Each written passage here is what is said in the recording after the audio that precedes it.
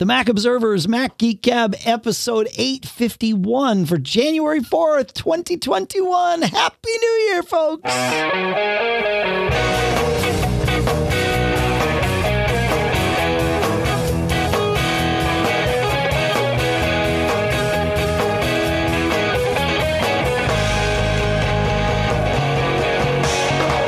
Greetings, folks, and welcome to the Mac Observer's Mac Geek Gab, the show you know. Well, if you're new to the show, you don't know. If you're not, welcome back. Because we're the show where you send in your tips, your questions, your cool stuff found. We take those, we mix them all together into an agenda, answering your questions, sharing your tips, sharing your cool stuff found. The goal is for each of us, you, me, him, that person over there, all of us that are listening or participating in creating this show. The goal is that we each learn at least 5 new things every single time we get together. Sponsors for this episode include helixsleep.com/MGG, mintmobile.com/MGG, barebones.com/holiday bundle, which we'll tell you more about, and textexpander.com/podcast.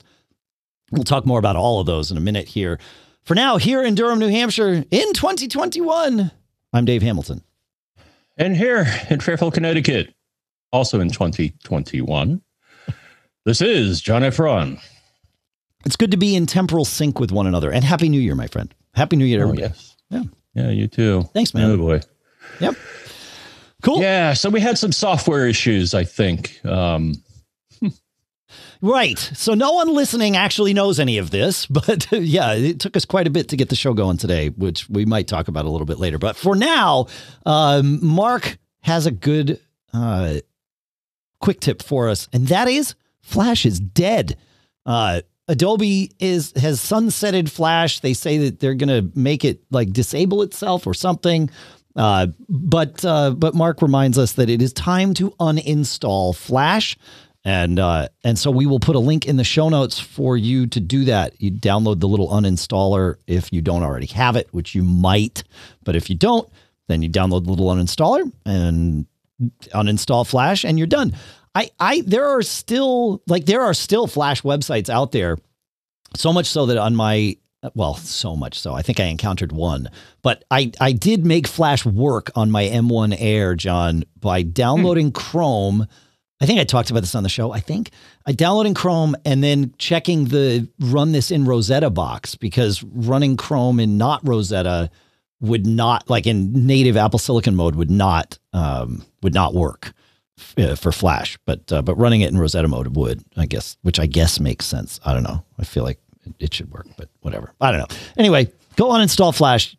Hopefully nobody relies on it anymore. And if they do, well, 2021 is going to very, very, very quickly be a rude awakening for them. So there you go. Yeah. I removed it long ago per the insistence of our own Jeff Gamet. Sure. Yeah. I think the problem was it had, security holes like Swiss cheese. So it did. Yeah. But Flash gets a bad rap. It mostly gets a bad rap, I think, because of its lack of power efficiency. Right. But Flash was designed for a time when the web was non-interactive in any other way, and the web was all desktop, right? There were no truly mobile devices at the time, so power wasn't as much of a concern. Of course, it was on our laptops, but Flash opened the door for interactive websites, the things that we do now, even things like Google Docs and Google Sheets, all of that stuff would not have happened. There was no HTML5, but now there is, so it's good. Like, we just keep iterating; it's all good. You have a quick tip for us, don't you, John, from Tannel? Oh, I think I do. And I remember Steve also wasn't crazy about Flash on iOS, and that was probably a good decision. Yeah, from a power standpoint. Yeah, I think that was.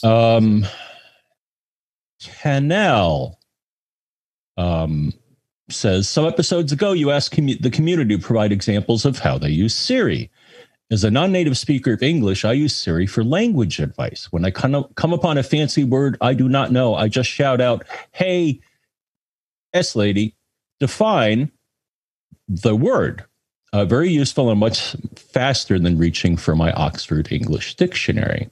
That's cool. Yeah. My daughter uses it for her English homework. "Hey, S lady, how do I spell this word? Or for her Russian and French homework, wow, Russian and French, cool. Yeah. Hey, S lady, how to say English word in Russian or French? Wow, I didn't even know it could do that. That is really impressive. That's cool. Yeah, I had no idea. Wow, that's cool.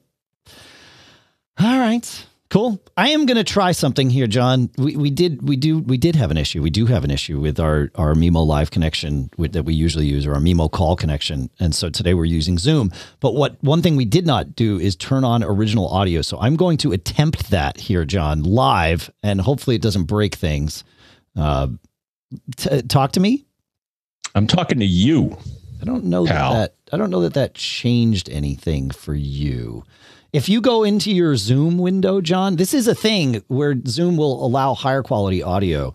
Right. If you go into your Zoom window and sort of float over it so that the things come up, do you have a turn on original sound in the upper left?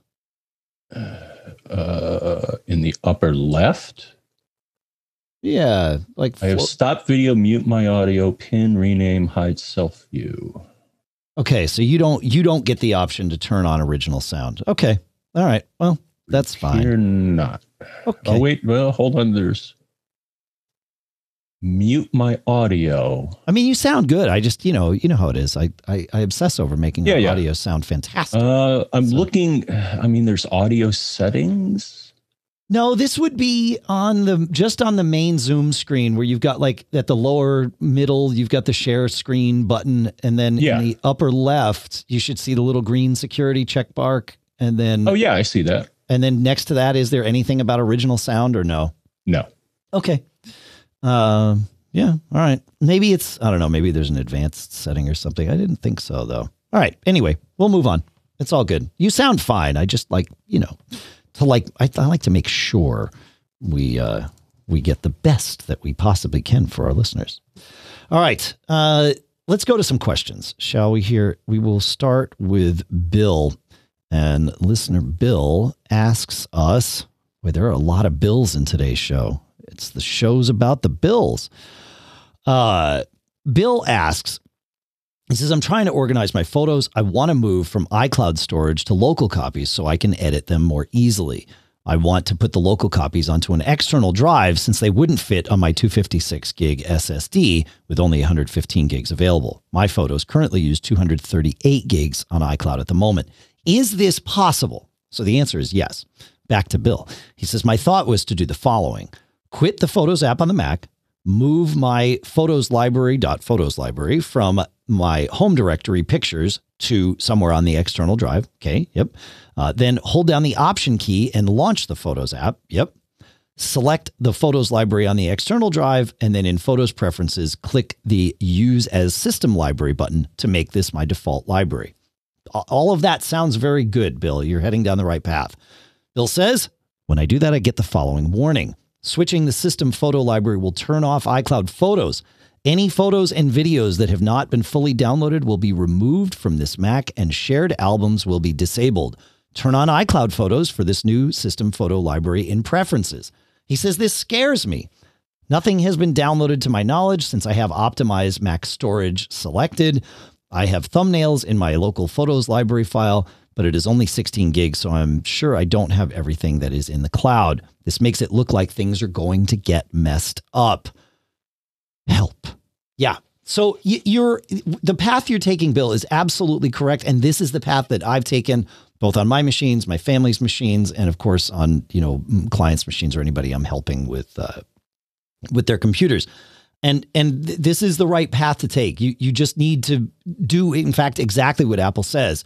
Once you change the system library, then you need to go re-enable iCloud Photos because iCloud Photos always maps to the system library. And once you do that, then you can change that checkbox or that radio button, I suppose, from optimized storage to download everything. And then it will start the process of slurping things down. That may take a few days because it throttles things at times. But that will do it in theory. I mean, of course, there could be other problems. Let's hope there aren't. But that's the right path to take for sure. So there you go. Thoughts on that, John? Uh, yeah, if you don't have enough space on your drive for your photos, which I do. So one thing is maybe get a larger drive than you need. But my photo library fits comfortably on my 1 terabyte SSD. Yeah, I actually, if you're running off of a laptop, I suppose that's good. If the laptop is your only machine, I think that's great advice, in fact, because I like to have a local copy of my photos library. I like the safety in it, all of that stuff. But if you're getting any sort of desktop machine, it like the price of buying storage from Apple versus the price of buying storage from any third party really is such a delta that I actually don't think that's good advice. I think I would advise that people, again, for a laptop, you know, that you're stuck with that, right? And you don't want to have to cart a drive around with you. So there you go. Especially not for your system library, because that needs to be connected all the time. But for a desktop machine, put it on external. Leave the space on your internal drive free, even if you've got the space, I think. I don't know. Maybe there's a way. All right. Okay. Now we do get a suggestion here from our chat room, which Dave, I believe, is at live.macgeekgab.com. That is true. I do see this option now. If I dig into Zoom, show in-meeting options to enable original sound from microphone. Should I click that? Sure. What could possibly go wrong? And now it says turn on original sound. Do I want to do that? Sure. Try that. Let's see if we hear a difference. Okay. Turn on original sound. This is now original sound. Aha. You got quieter, which is interesting. Uh-huh. I'm not sure if that's better. Talk to me a little bit, John. Okay. I'm going to talk to you. And then I see some additional options. Disable echo cancellation, high fidelity music mode, and use stereo audio. They are all unchecked. I would say we might be able to get better audio out of you long-term with this. Short-term, it's going to take some tweaking because there's some background noise that's coming in. So go ahead and go back to what you had for this episode at the very least. Okay. Cool. All right. Now we'll bring your level back down. There we go. Good. You want to take us to Craig, John? I will take us to Craig. Craig says, I want to set up a wireless network on my boat. Wow. I should get a boat. You should get a boat. It's a good pandemic purchase. I mean, we have a marina. So, yeah, I think there's a waiting list to get a slip to talk to your boat. I want to set up a wireless network on my boat. And I was wondering if you have any suggestions. It's just going to be used to connect my iPhones and iPads together and to AirPlay to an Apple TV. The range is very short, not more than 20 feet, and I would like to avoid the units with several antennas sticking out. I know there are emerging new technologies out there now, but I suspect that I will not be needing anything special for what I'm trying to accomplish. If you have any suggestions, I appreciate your input. My initial suggestion, Dave, and this is what I used in the past, this is my travel router, is maybe get an Airport Express. Here's the only thing with the Airport Express is the last one that they released only supports 802.11n, which is not the latest. Do they even sell Airport Expresses anymore? I mean, Apple. You can get them off eBay. Okay. I don't think you can get them from the refurb store anymore. Yeah, I probably wouldn't. They have spots, but nothing shows up there. Yeah. But then I thought I'd do a little search here, Dave, and I found something that actually I bought one because it looks really cool. And it was recommended in a couple of articles that summarized what we're going to call travel routers, which a travel router is one that doesn't have all the antennas sticking out all over the place because you don't want to travel with something like that. Sure, yeah. So I found something from TP-Link called the TLWR902AC. Ooh, AC, that's good. And they describe it as an AC 750 wireless travel router. And Dave, if you're looking at this now, the link, which we'll put in the show notes. Yeah. This has so many features for such little money that I couldn't resist getting one. So transferring any internet connection into a private AC 750 dual band Wi-Fi network, compact router fits travel. Yeah. It supports 2.4 and 5 gigs. It has a USB port so you can share files or charge devices, and all sorts of other features. But and you can get it from And it's like $40, so I couldn't resist getting one. So the next time I travel, I'm going to now what? bring this little guy with me. So that would be my piece of curiosity. Like, what's your use case for it? We know Craig's, which I think is actually great because, short range, good to go, right? So what are you going to use this for? I used it in the past to when I travel with friends. Sometimes I would bring one of these so I could share the internet that was not free at the time. Now, in most cases, you if you get a hotel room, you get Wi-Fi as well. Yeah. But you may be able to get better Wi-Fi depending on the hotel you go to by plugging into a wired connection versus the hotel Wi-Fi. And some hotels that I've been to offer a wired connection. So. Sure. Yeah.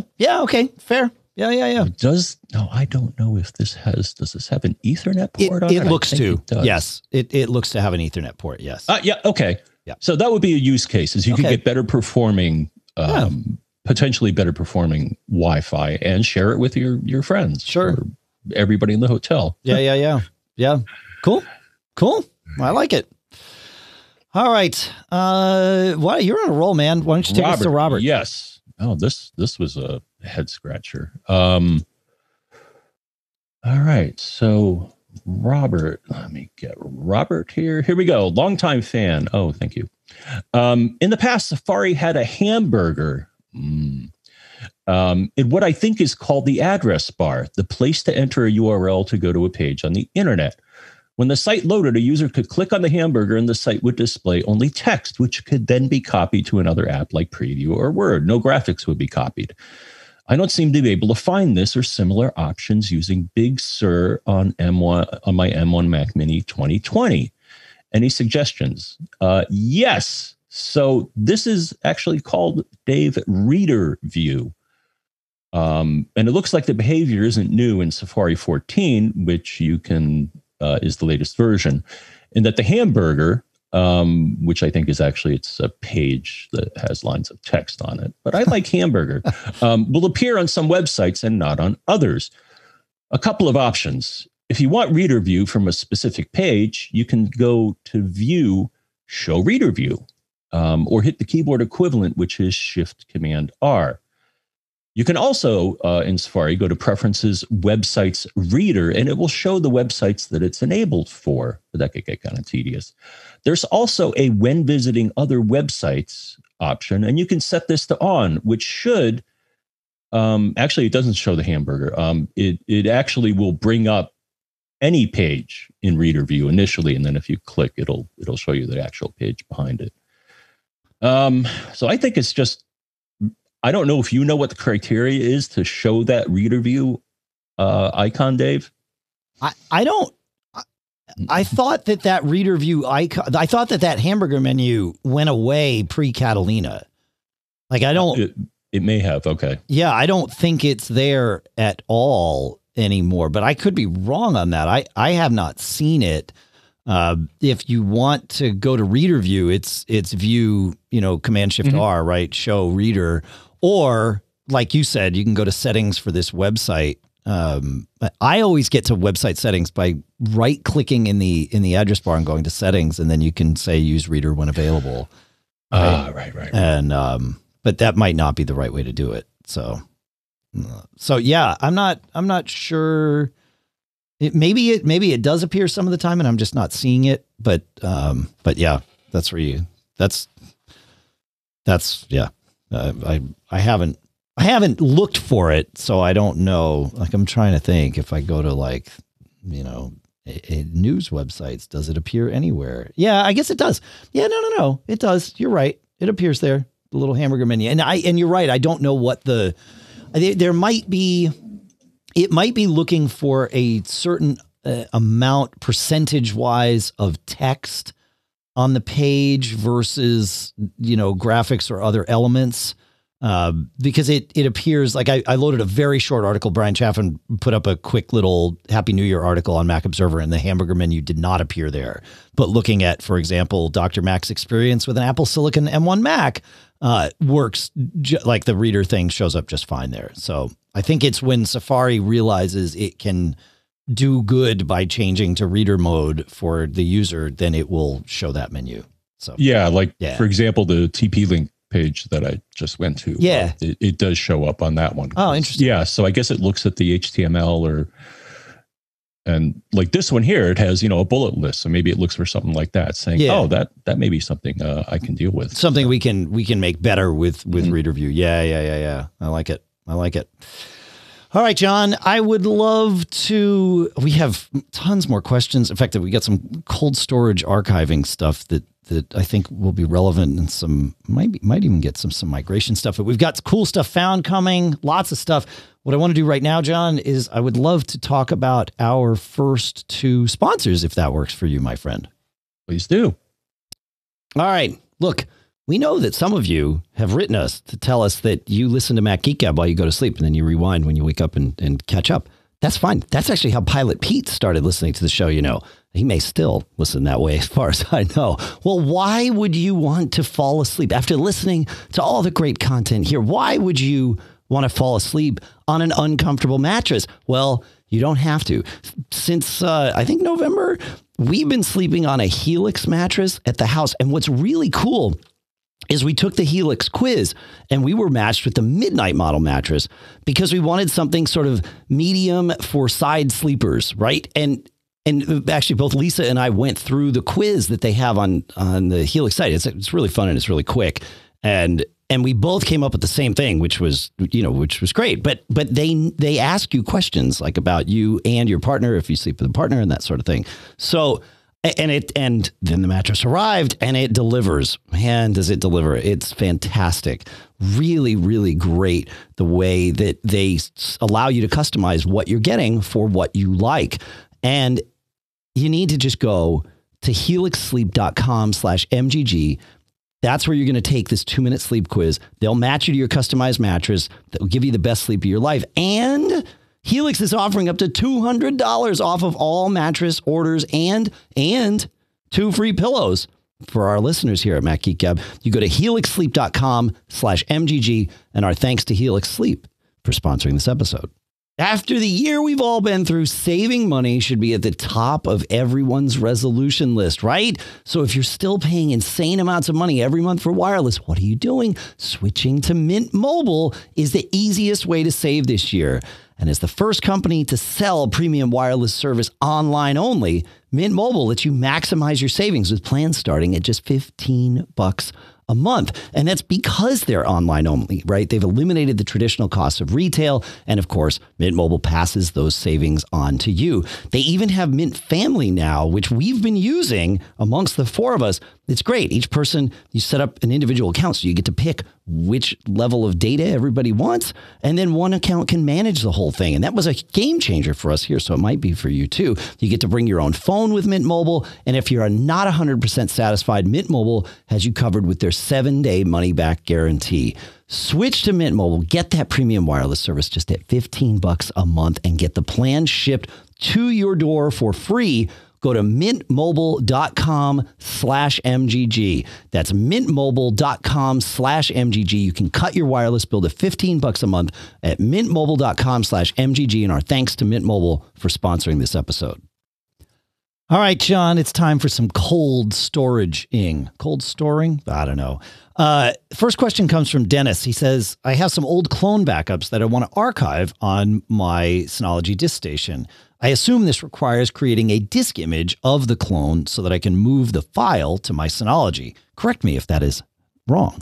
Assuming that is correct, though, should I create the disk image with Carbon Copy Cloner or Disk Utility, or doesn't it matter?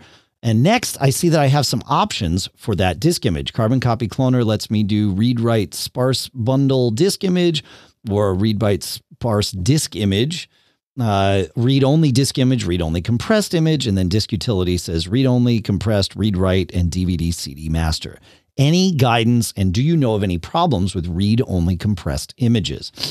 So your presumptions are all correct. And disk images are the way to go. This is the way to store those types of things on your Synology. I'm just going to say it out loud, even though when you stop and think through it, this will also make sense to you.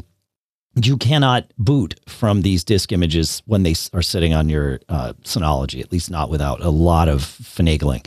But creating them with either Carbon Copy Cloner or Disk Utility is going to be fine. I choose to do all mine with Carbon Copy Cloner, mainly because I create the job in Carbon Copy Cloner and then I leave it there. And all I have to do is change the source and destination, and I don't have to rethink all my options all the time. But your question made me sort of rethink my options. So I started looking at this, right? There's nothing wrong with compressed images, but they're normal images instead of sparse bundles. So they don't have the benefit of, well, I mean, they're not writable, nor are they resizable. But for what you're doing, that doesn't matter at all. And if Howard Oakley is to be trusted, Howard Oakley from the Eclectic Light Company, he has a thing about sparse bundles, especially with APFS, and says that there's some not so great stuff and some not so consistent things there. So maybe we should be using compressed read-only images for our cold storage in the end anyway.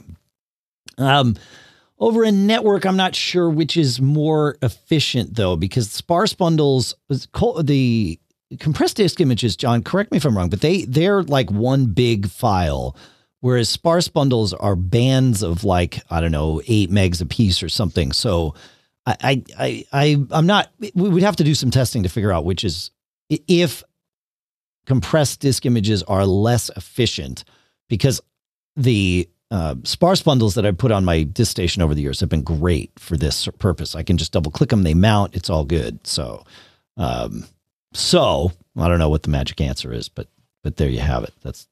Those are my thoughts. What do you think, John? I actually do have some thoughts here. Okay. So one, I would not, I'm definitely, I would not choose read write, because I don't think archival cold storage should have the ability to be written to, because what if some malware comes along or something and then screws it up? So not even offering the option to change what's in it makes sense to me. And the other thing, when you've done this as long as I have and you have, compression makes me nervous, because what if the compression scheme that's being used all of a sudden falls out of favor? Yeah. That's not a bad. Yeah. I mean, I would guess if you're compressing it with Disk Utility, there's some safety there, right? Like that Apple's not going to just abandon that.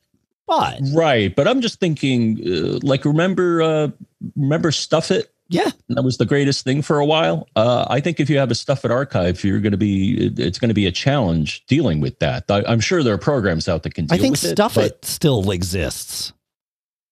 Doesn't it? Stuff It Expander. Yeah. Stuff It Expander 16 was updated a week ago. It's an M1 universal binary. Okay, it's still out there. It's still out Excellent.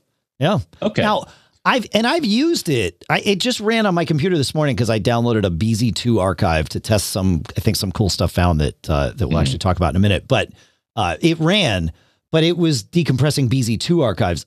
I'm assuming it would decompress Stuff It archives, but that's only an assumption. I could be wrong. It might not actually do Stuff It archives anymore, but I would guess. Yeah, it's just working with stuff that's archived. I've had cases where I look at the file and look at the extension, and I'm like, "What the heck is this?" Yeah. Now, again, we're talking, things that are decades old, but sure. Same with graphic formats. Some of them fall out of favor. So to me, the most generic choice here is a read-only disk image. Okay. I like it. Yeah. But you've had success with something different. So yeah, like I said, I want to test this with a disk image versus a sparse bundle to see what the efficiency is like transferring that, mounting that over a network volume. That would be the only thing I'd want to look at. So yeah. Yeah. All right. Speaking of long-term storage, Dave, Mark has a question. If I want to do long-term storage of files, which media would be better, an SSD or a spinning hard drive? Neither would be installed and powered up day to day. I know spinning hard drives need to be exercised from time to time, but is this the same for SSDs? You'd think this would be a simple question, Dave, but it gets a bit complex. But we do have an article that we can share with you. Actually, it's done by the folks at Backblaze, which, as you may know, offers offsite archival storage or backup storage. And they have a little ditty that goes into detail about the reliability of various storage mediums, including the type of technology used in the SSD.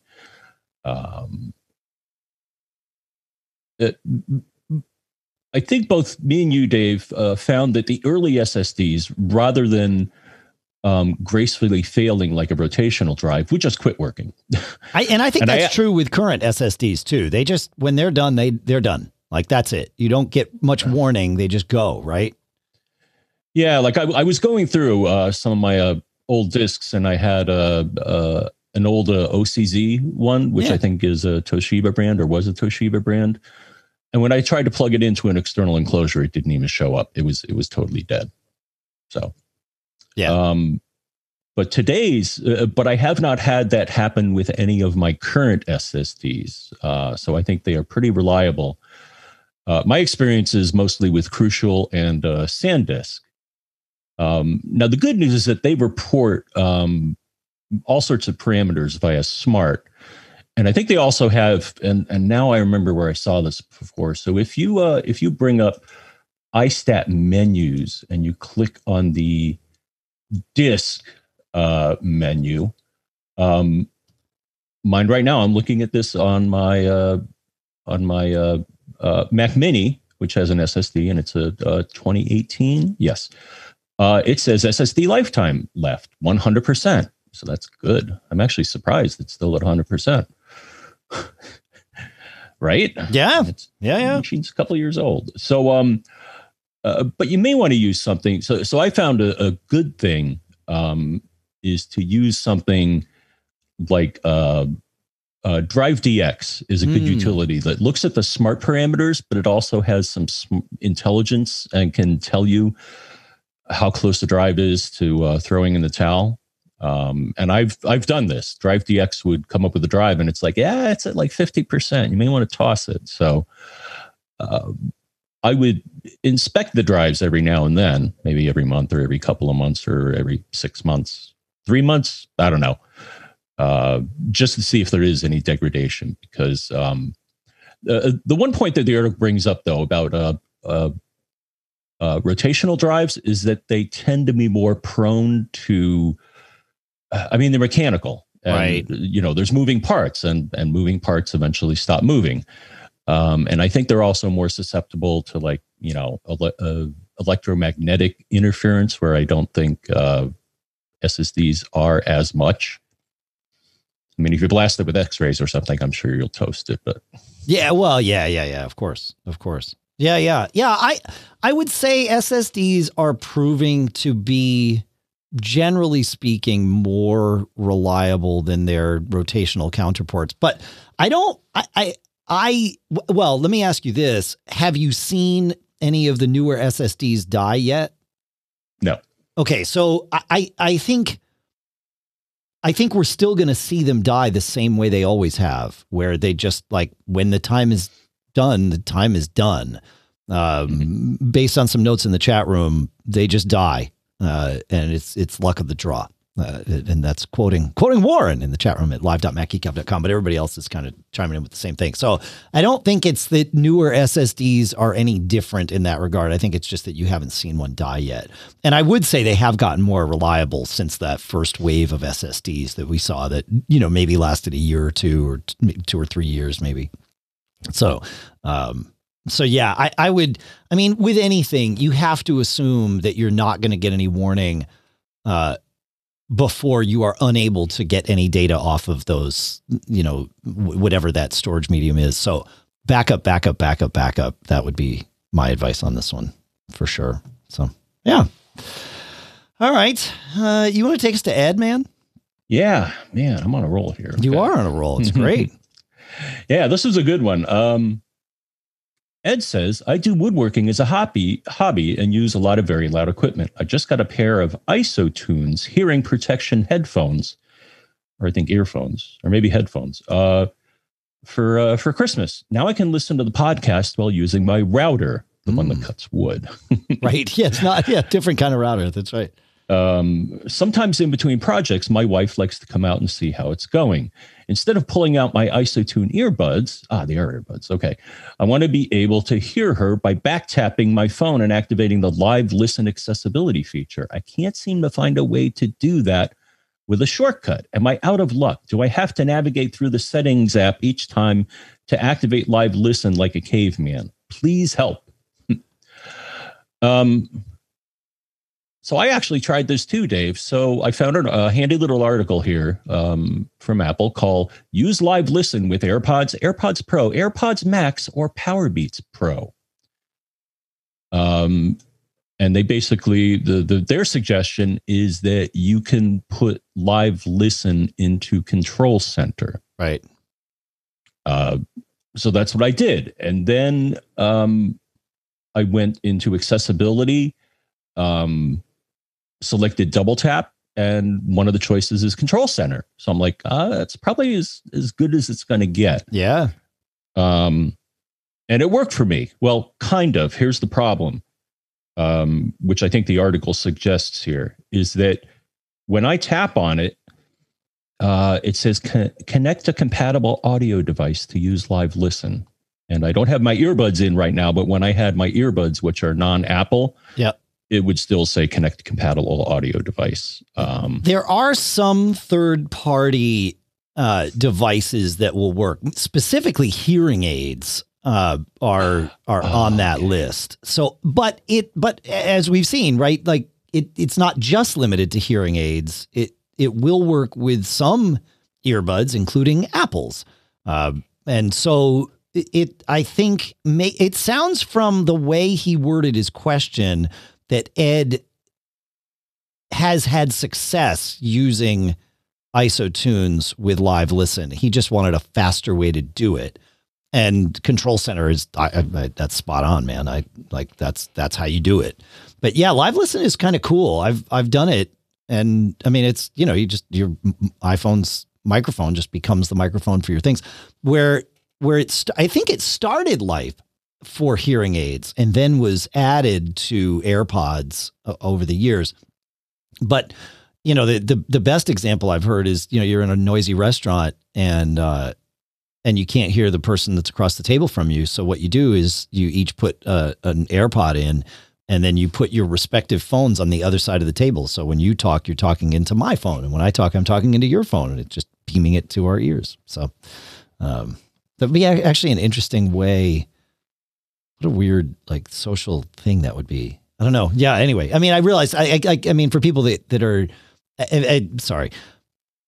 for people that are hearing disabled, it's perfect, or have issues with hearing, it's perfect.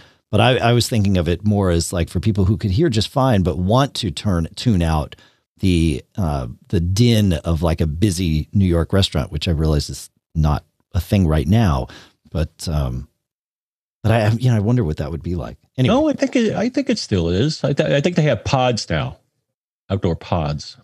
Yeah, but you wouldn't hear the din of a busy New York restaurant, right? Because you're in your pod, indoors. Yeah, because you're separated. Oh, right. From people. So the pod helps. Yeah, okay. yeah. No, but I'm just I'm just thinking about. Yeah, it's interesting. Yeah. All right, where are we here? You want to take us to Harvey? Harvey. Yeah. Okay. Cool. All right. Harvey says, after updating my 2017 iMac to Catalina earlier this month, Time Machine stopped running. The error message is puzzling. Time Machine couldn't complete the backup to, name of backup drive. 2 of the disks to backup have the same name. Rename one of the disks named Macintosh 2017 HD. And then he gave us a picture from within disk utility. And sure enough, there seems to be only one. partition with that name, or volume, I guess is a more proper term. So what's going on here? And you know what, Dave? I think Time Machine may not be telling you the entire, or Disutility may not be telling the entire truth. Okay. I mean, the good news, if you want to consider it good news, is that he's not alone. In that I found an Apple support thread where someone had the same Time Machine issue and was suggested that the user issue a certain terminal command, df space dash KT. And at some point that actually did show duplicate dash data partitions. And I'll assume that was not shown in Disutility.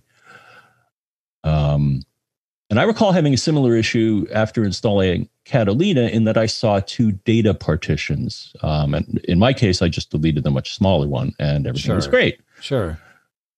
So I guess the first thing to try is rename that partition. I think if you right click on it and say rename, call it something different and maybe that'll fix it. But my concern is that there may be something not quite right underneath it all. So I think you may want to actually re-roll that drive, create a clone, wipe that drive, and then copy the clone back.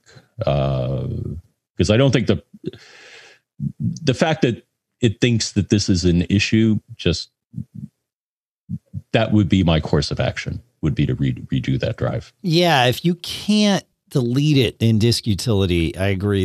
There might be something, but you should be able to look in the I'm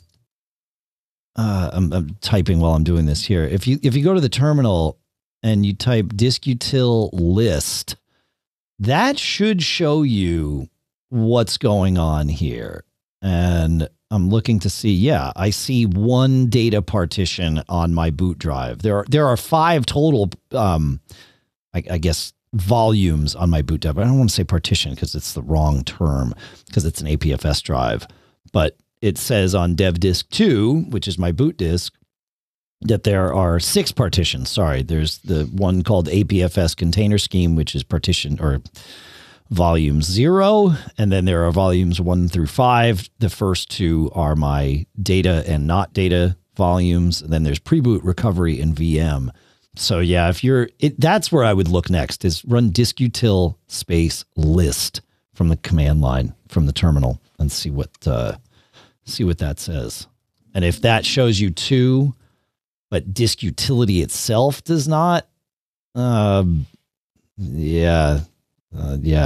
things aren't right. You could try first, make a backup, then you could try removing it with the disutil terminal command too. So that would be another way to do it. Right? Mm-hmm. Cool. Speaking of Time Machine, we had a late arrival quick tip, John, from listener John in the chat room, who says that if you go into System Preferences, Time Machine, and you have multiple backup destinations there, which you can do, and it will theoretically kind of sort of round robin between them. But if you want to force a backup to a specific Time Machine destination in that list, if you have more than one, go there, System Preferences, Time Machine, right click on the one that you want to back up to, and you will be presented with an option to immediately start a backup to that destination, which that's pretty cool. So thanks for the quick tip, John. Very good. Live.macgeekgab.com. You guys can join too, or you can just go to. I'm not getting that. Really? And do you have multiple destinations in your? No. Okay. That's why that's it. You have to. Yeah, you have to be in the, because otherwise you could just trigger a backup, right? Mm-hmm, So that's pretty good. Yeah, good. All right. Listener Mike chimes in with a question. He says, arriving soon for me is a brand new Intel iMac with a 1 terabyte SSD. I'm wondering about a plan for my migration. I'm coming from an early 2014 MacBook Air with a 500 gig SSD and a 350 gig attached storage drive. The Air has about 50 gigs free, so 450 gigs total on it. And the attached USB is a Glyph USB 3 2 terabyte rotational drive, mostly holding my music. The music-related media includes MP3 and MP4, iTunes. He says I still use Match and associated documents. I make a clone every week of the built-in drive on the 2014 Air. using Carbon Copy Cloner. I want to stop using the external drive if possible and put it all on the new machine. I use a few music-related software tools from like Amazing Slowdowner and a Roland interface. He says, I really want to take the opportunity to organize the attached drive material as I have just been dumping data, almost always with tags, for years on it. What should I do? Should I nuke and pave? Should I use Migration Assistant? And what about that extra 350 gigs? I'm not sure that the new machine is Big Sur, but I assume it will be. I'm also assuming that the external drive cannot become the new clone, correct? Yeah. He says, should I use it for Time Machine? Is Time Machine even a thing in Big Sur? Yes, it is. I look forward to hearing your ideas. So these are great questions, and there's never only one correct answer in scenarios like this. As I see it, you have two paths, right? You have the Migration Assistant path, and this would be for you in your scenario, a two-step process, right? First, you'd let Migration Assistant do its thing and slurp over all the data from your boot drive on the 2014 Air to the new iMac. And then you'd connect your Glyph drive to the new Mac. And from that point, you'd manually copy the files to their new homes on your internal drive. And you could change your app's pointers as you go. If it's only iTunes music or music, you could use the Consolidate Library feature. What that does is it takes all of your media, no matter where it is, and it can be in multiple locations, and it pulls it all together to whatever you have set to be your music media location in the music or iTunes app. So you would launch iTunes, you would set the default music location to be the internal drive now, even though it's pointing to the external drive for specific files, perhaps all of your specific files, but that's fine. Then you choose Consolidate Library, and it's going to copy, not move, copy them all to that one location. You could do some spot checking to make sure you've got what you need. And if it's only your music library, then that would work. Otherwise, you're doing manual copies and that sort of thing over. So that's one way of doing it, essentially, riding on top of Migration Assistant. The other way is let that new iMac be started from scratch and manually migrate everything. And then you'd be reorganizing things sort of as a byproduct of this, as long as you have the time. And given that this is a 2014 Air, and given that you're moving from one type of machine, a laptop, to a different type of machine, a desktop, I would say this might be a really good opportunity to rethink how you do things. And it might be a really good opportunity for a nuke and pave. It does take a little bit of extra time, though. So if you don't have the time, then this is not the right, moment to do this. But otherwise, that's where my gut would lean. But there's nothing wrong with Migration Assistant. As we pointed out on the show, it does really, really well. So yeah, those are my 10 cents. What do you think, John? Yeah, I'll go with that. Okay. Yeah, all right, cool. All right. You want to take us to Robert here, John? Yes. Cool. All right. What does Robert have? All right, Robert has a couple of questions that he hopes I may be able to answer, having to do with issues on his MacBook. He has, like me, a 2019, I think it's actually a 2020. Okay. Right? MacBook Pro 16-inch. No, it's a 2019. Core, Right? Didn't that come out in 2019? Yeah. Oh, maybe it did. Okay. Yeah, I think so. Late 2019. Yeah. Ah, right. Okay. But I got mine in 2020. Correct. Running an i9 8-core and 16 gigs of RAM. So hope you have some insight. First, RAM usage. Having only owned this machine since November, I'm still learning what is normal. Perhaps you could confirm what I'm seeing is typical for this machine. On a recent episode, you mentioned the utility EUL. Ooh. Okay, so I installed it to show me certain stats regarding what the machine is up to, much like iStat menus. It's constantly reporting the RAM usage at around 10 gigs, even when performing light tasks. Is this consistent with your machine? I am not noticing performance issues. The machine is great, just wonder if this is normal. I do run an external monitor most of the time, but disconnecting this doesn't change it. And here's a screenshot. So that's item number one. Item number two, battery health. Another thing I am concerned about is the battery health, which is already down to 93%. As I mentioned, I run an external monitor setup using a Cable Matters hub that I purchased for use with my previous MacBook 13-inch. Is it possible that I am damaging the battery life because I am not using a hub which can facilitate the full charging capability? I thought that it would just charge slower as it is a lower wattage, but I'm now concerned because 7% loss in only 2 months seems excessive. Again, the MacBook doesn't move often at the moment for obvious reasons. Only when I go down to the cellar to record drums. Ooh. Fun. All right.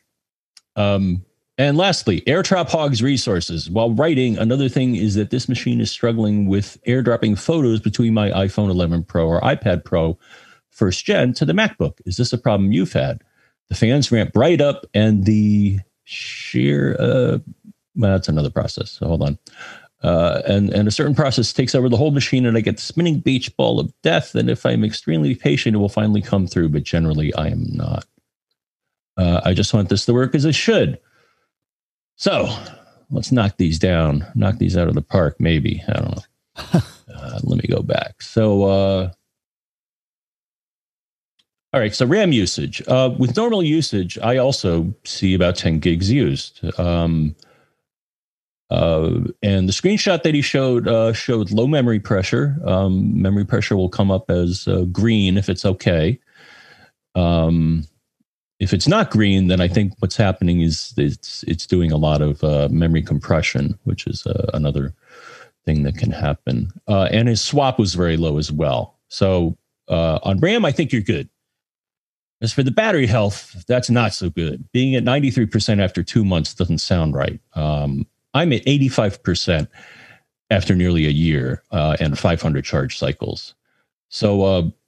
So for charging that machine, I think you should be using a device, Apple or otherwise, that supports power delivery. And I don't know if his hub or whatever it is supports that. One candidate would be the 85-watt charger that it comes with, which it says right on it, power delivery. I would also look in system preferences, battery, and make sure optimized battery charging and battery health, manage battery longevity are enabled. And as for AirDrop, he meant sharing D. So sharing D is the process that handles all of this stuff. And you could do a man page to see that. All I can say, Dave, is I tried beaming stuff from both my iDevices and it happened in literally seconds, like less than 5 seconds. The only thing I can think of is AirDrop uses both Wi-Fi and Bluetooth, so maybe toggle them off and on again, or restart the machine. I can't think of anything else that would solve that. So that's what I got. What do you think? Well, the first thing I wanted to do was qualify what I agree with you that his swap usage from the screenshot that only you and I get to see is what I would classify as very low and not of concern. To give everybody else some perspective, I look at swap, and if it's a gigabyte used or below, I don't even think about it. 2 gigs, I might not think about it. Above that, and clearly something's been using it more than it needs to, or using more RAM than I would like it to be using, and I dig a little bit deeper.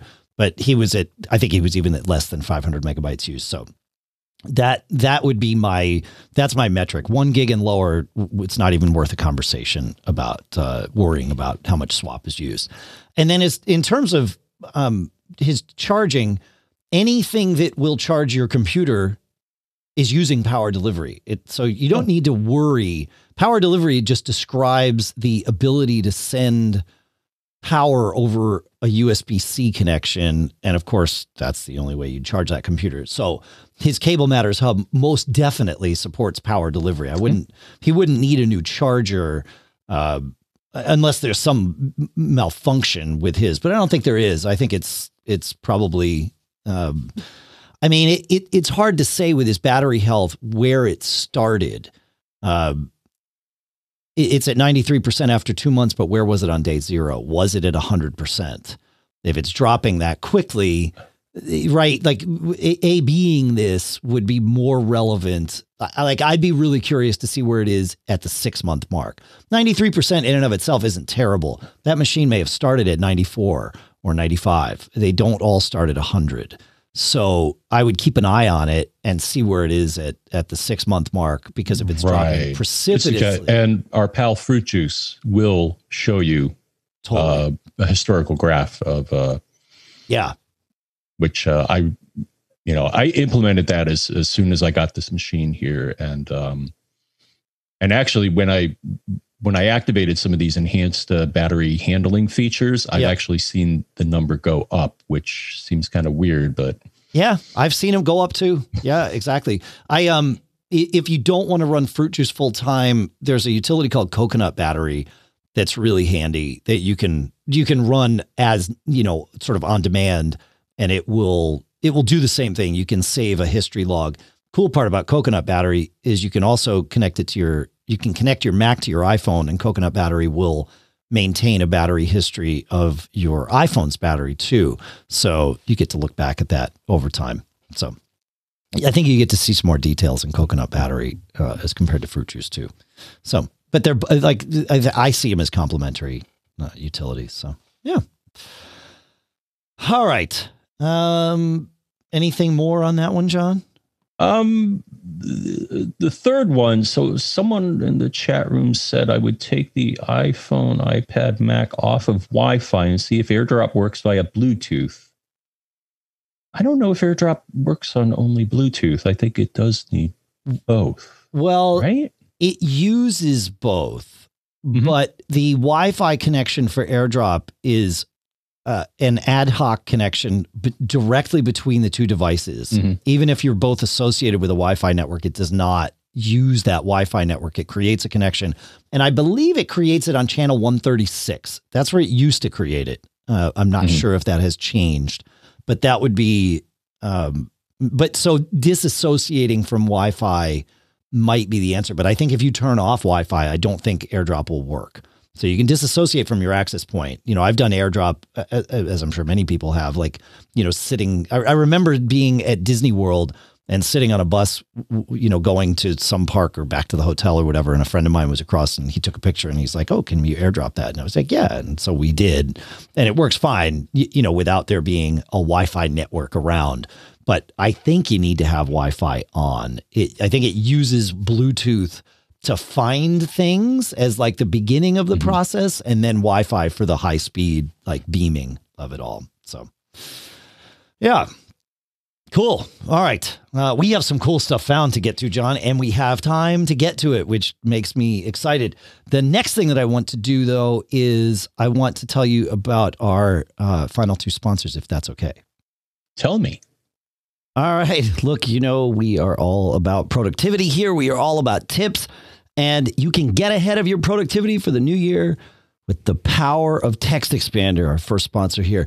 Text Expander is awesome. I use it all the time because it removes the repetition out of work so that you can focus on what matters most, right? So you get to say goodbye to all that repetitive text entry, all the spelling errors, the message errors, and most of all, trying to remember the right thing to say, because when you use Text Expander, you can say the right thing in just a few keystrokes because you've already figured out what you're going to say. This is great for those things like customer service responses. And let's face it, sometimes even our families need customer service type, like FAQ type responses, right? So you get to put all this stuff together.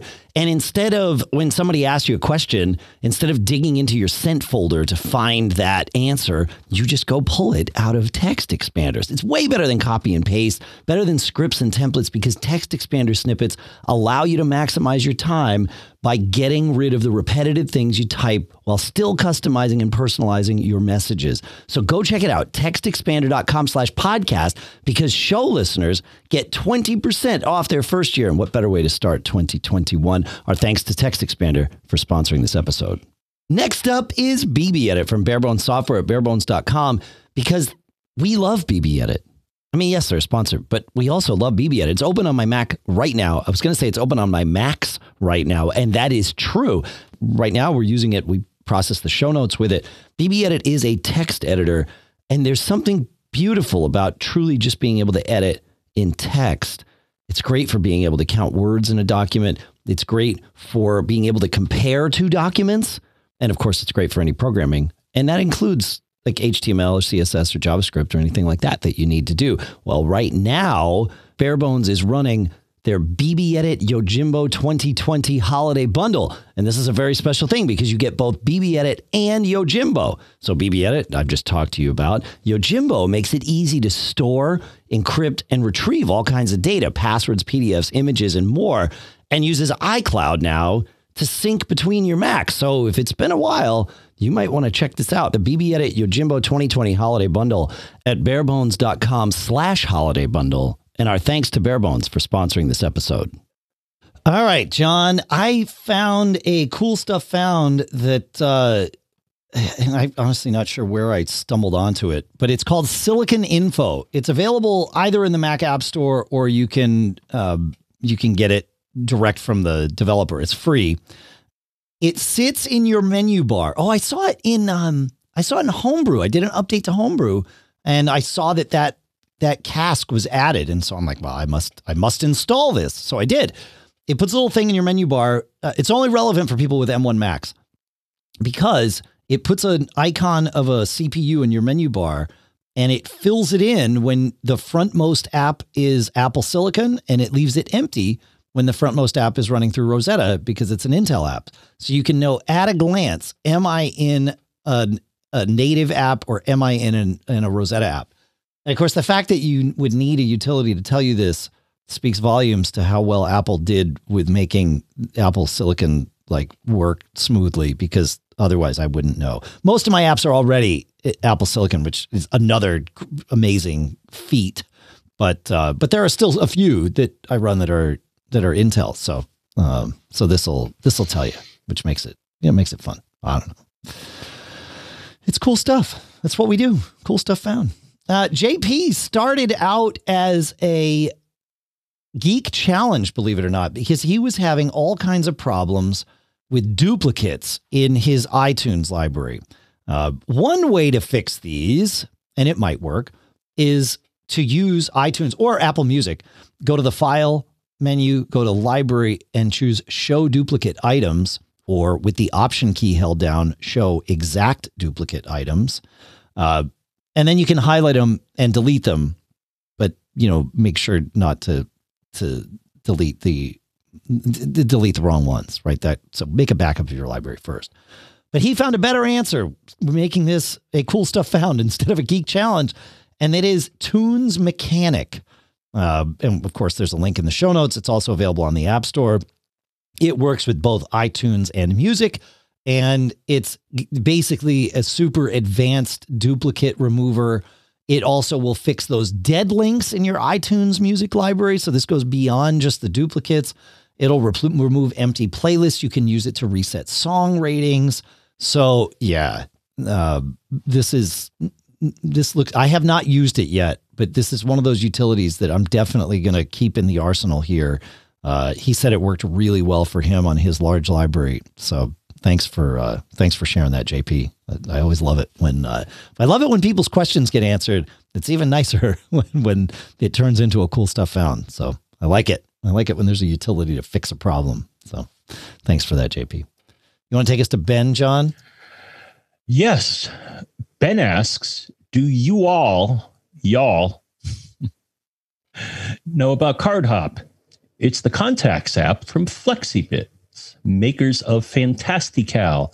I've been using it on my Mac since it was released in 2017. I love how easily I can create new contacts with natural language and smart labeling. Additionally, I can copy exactly the contact info I want to share outside the app, and I can call known contacts at the desired number by label or even random phone numbers. Like S-Lady, CardHop also translates words into numbers, such as in 224-888-GEEK, which is 4335. We got that out of the way. Cool. Thank you, Ben. Yeah, I'm surprised. When that came in, I looked in our database where we track the things that we've mentioned, and I just assumed that it would that we had already mentioned CardHop because we've mentioned, many other things from FlexiBits over the years, but no, we never have. So that is a new one. The next thing up on the cool stuff found list is Netgear's Orbi 6, which I've had the pleasure of checking out over the last few weeks here. Netgear, the Orbi, we've talked about the Orbi on the show, the initial Orbi, the Wi-Fi 5 Orbi, on the show several times over the years. And it really was the winner for the long haul, backhaul between mesh points, right? That if you needed if you needed a lot of distance, especially if you've got like an outbuilding that you don't have Ethernet buried, between your house and the outbuilding, the Netgear Orbi, the Wi-Fi 5 one, was certainly, the best thing to choose in that environment. And that remains with the Wi-Fi 6 version of the Orbi here. Across my driveway. So I have a perfect scenario to test all this, of course. The house, my office is about 75 feet across the driveway. So I had the Orbi unit on this side, the office side of the house, on the second floor, but inside the house. And then I had another one here in my office, but at the back of the office on the first floor. So buried kind of in things. And I consistently got 330 megabits per second in both directions between the two, which, I've never seen that before with anything Wi-Fi. And that's Wi-Fi 6 doing its job, right? So this is one of those scenarios where Wi-Fi 6 is, even if you didn't have any Wi-Fi 6 client devices, having the mesh do Wi-Fi 6 for your backhaul makes a huge difference. And then I was getting, similar connections with my client devices too.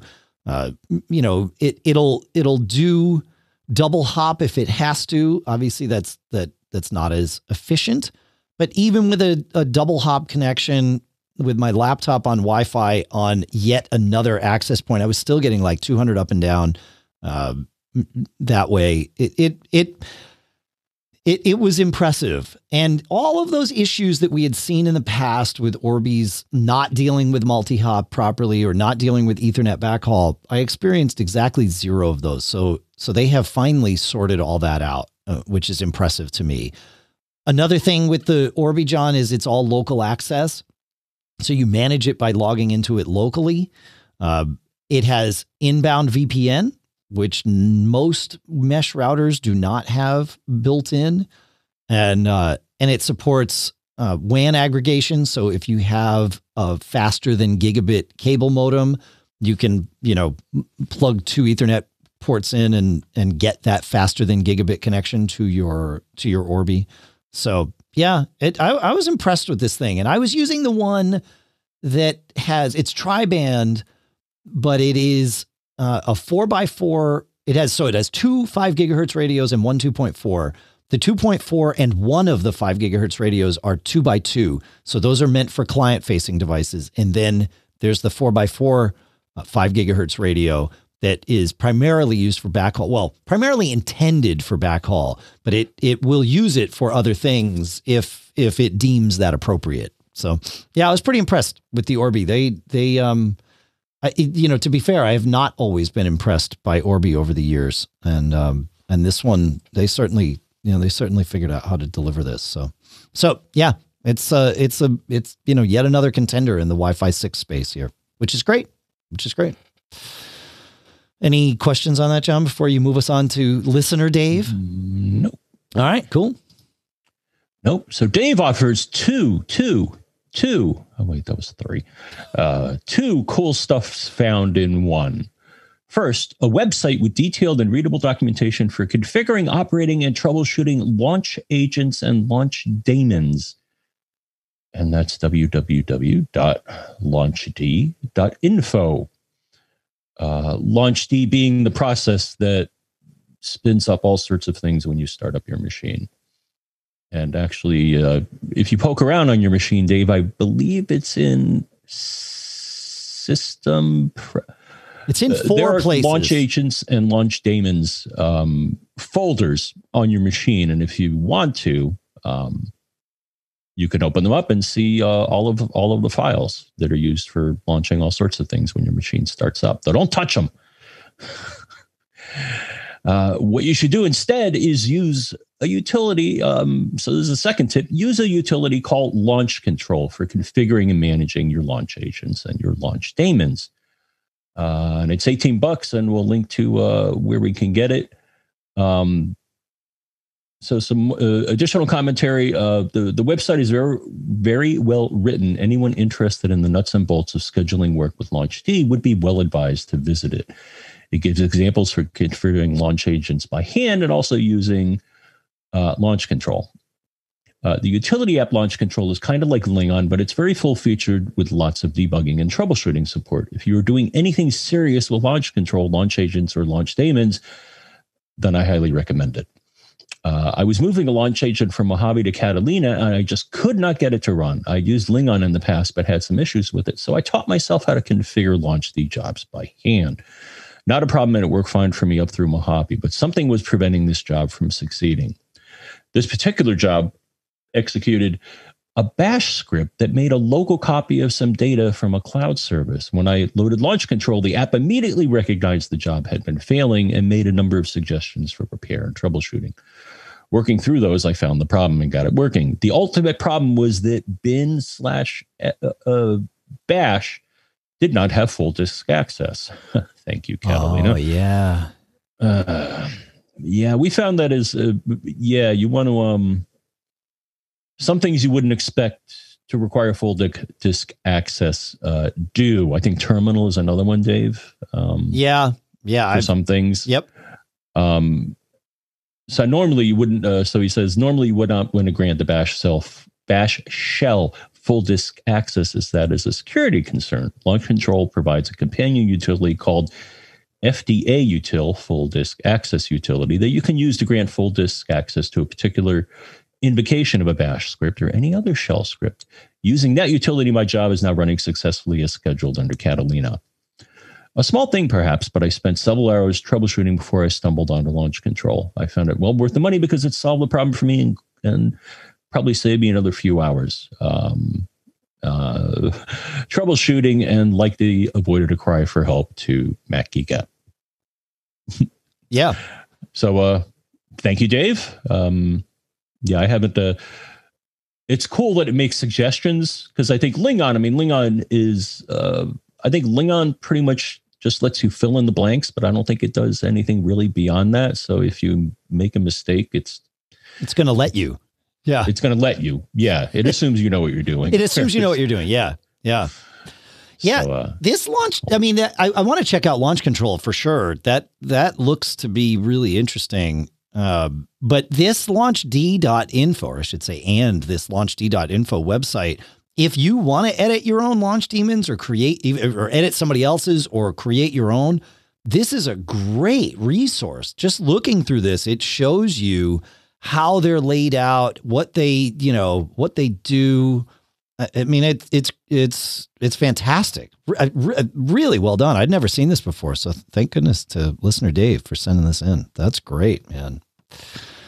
John, I had to get a new doorbell. My Ring doorbell works great for us here, but we got a new door, and the guy who spec'd out the door for us, there were many problems with the process of getting this new door, including figuring out a contractor that we won't be hiring again. But the door that he spec'd out for us had the door frame wasn't wide enough for us to put our Ring doorbell in. And when I asked him, can you build a little thing so that we can mount it? He was like, well, no, I don't know. I don't do doorbells. Literally said that to us. He puts in doors, installs them all the time. I don't do doorbells. Cool. But so I had to find a doorbell that was thinner than my Ring doorbell. And I found one, the Eufy Wired Video Doorbell HDR 2K. And it works great. It fits perfectly. Some cool things with it, though, that it has its own ringer module that you just plug into an AC outlet. So you can control like where that goes, and you don't have to use the one that's built into your house, or even if there is one built into your house, right? You don't need that. And then we've got them linked with our A-Ladies, because we've got a bunch of those all over the house from, the Amazon A-Ladies. So it tells us that the doorbell has rung. The unfortunate part is that while most Eufy cameras are HomeKit video compatible, the doorbell is not. So I am not able to link it up with HomeKit directly yet. There's some rumblings that there might be a software update, but obviously not yet. The Homebridge plugin for Eufy is new, so they haven't quite gotten it there. So hopefully they can maybe get some help from the Eufy folks to get that over the hump, or maybe Eufy will just do it, and make HomeKit work. But the doorbell itself works great. It's got a killer image on it, and it night mode and all that stuff. So I was pretty stoked to find it. So. Mm-hmm. So yeah, I got one too. Yeah, right. Is that the same one you have? I knew you had a Eufy doorbell. I wasn't sure if it was that same one. They've got quite a few. So yes, the only thing that concerned me is that they require you to disconnect your existing Chime or Ringer. Okay. Or at least that's what they said in the instructions, and I trusted them. And, yeah. It was pretty straightforward, right? We basically did the same thing. Yeah, we jumpered it so that it bypasses it. That's right. Yep. Yeah, but the fact that you get a Ringer module where you can pick them, and I think they even offered some holiday ringtones and stuff. They did recently, yeah. Yeah, and the A-Lady says someone's at the door. Right. It's also kind of cool. The other thing I found, Dave, is that for me, the Ring that I had, I'm close to the street, and the thing was detecting, I think they've improved their algorithm since then, but the Eufy is almost perfect. Wow. In that it only detects pretty much the mailman or whoever's at the front door. Actually, every day it sees the mailman or, the Amazon or whoever's bringing me presents. Right, right. No, their algorithm is very good. It lets you define the area that it will pay attention to. Yeah, right. Right. And yeah, the video is pretty amazing for such a tiny camera. Yeah, I was really blown away. Right. It's and the installation was really straightforward. So which is great. Yep, it's good. I have been long a fan of creating website specific applications. I think I used an app called Fluid for years, and I use them for like our show and other podcasts that I do, because we use Google Docs as a shared resource. So if you come to the chat room at live.macgeekgab.com, there's a link there that you can actually see the agenda for the show. And many folks, thank goodness, help us by adding links and those sorts of things. So it's a shared Google Doc. But I don't want to have that launched in Safari or any other browser. I want to have a separate app for that. And so I like to use something that will create that app. Fluid was great up until recently, and now it just hasn't been updated. And so I've been messing with two new apps, both from BZG apps. They are Coherence X, which might be Coherence 10, I'm not sure, and Unite. And so it creates these, site-specific browser tools, and they work extremely well. One of them, Unite, uses WebKit. So basically the Safari engine, and Coherence uses Chromium, the Chrome engine. So the way my workflow works, I've been happier with Unite than Coherence, but they're both there, and they're what I've been using for the last several weeks to do the show, and it's been flawless. So very, very, very cool utilities. So I wanted to put them out there since it's something I'm actually finding myself relying on. I figured other people might appreciate hearing about this. And speaking of Chromium, John, I have found that Microsoft Edge is the best Chromium browser for the Mac for me. Chrome, it winds up using way too much CPU and way too much battery, at least in terms of what I'm seeing here. And Microsoft Edge is killing it. It's really super efficient. It works with, Safari has some weird issues with some Chromium stuff, especially like Google Meet and Google Hangouts and stuff. It's way better to run that in a Chrome browser, which is no great surprise, right? It's Google tech, so makes sense that Chromium would be better. So I've been using Microsoft Edge for probably the last 6 months for that stuff. And it's been flawless, man. So much better than Chrome. And Edge Canary, which is their nightly builds or weekly builds or something. Their beta, test version or whatever is M1, built for Apple Silicon. So you can run it native on Apple Silicon, but even the regular one runs fine. Like honestly, I don't notice the difference. So yeah, Microsoft Edge. And I've been using that to do the show too. I keep our video stream windows open in a different browser. And I switched from using Chrome to Edge, and CPU usage went down just doing the same thing. So I've been very, very, very happy with that stuff. So I figured I'd share. I don't know. Have you messed with Edge at all, John?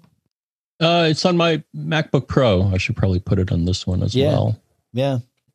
And it doesn't have that weird Google updater that runs, so you can kill that thing off and not have to worry about it. Oh, yeah. Yeah. Yeah, I forget what it's called. Yeah, there's some background process. Yeah, exactly. Yeah. I mean, Edge does its own weird updater because it like wants to run the Microsoft updater and all that stuff, which is fine, but at least it tells you that it wants to run that. It's not like kicking it off every 108 minutes. Like, you got to type in the codes. Otherwise the island blows up. Wait, but that's wrong. That's a different thing. It's called, for those that are curious, I thought it was called this, but I just confirmed it. Keystone is the name of the engine that does sneaky things in the background. And if you search for that, you'll probably find ways to disable it if you like, because I personally don't like updates that are applied behind my back.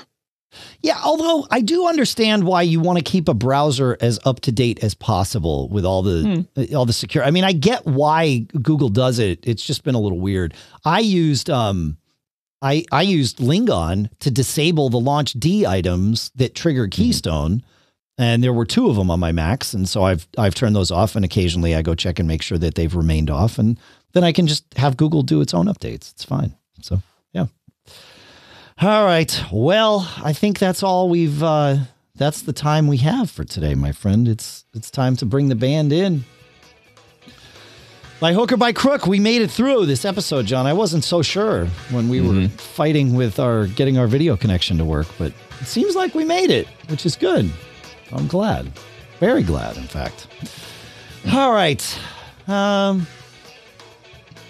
you have any lasting places you want to, anything you'd like to ask people to do before we wrap this up, John? If you have a question, tip, whatever, I would ask you to send it to feedback@macgeekgab.com. Did you say feedback@macgeekgab.com? I absolutely said feedback@macgeekgab.com. We already gave you the, we gave you the phone number earlier on. We did. That's right. Yeah, that's good. Cool. Well, yeah, send us your stuff. This is how the show happens. So we'd love to hear from you.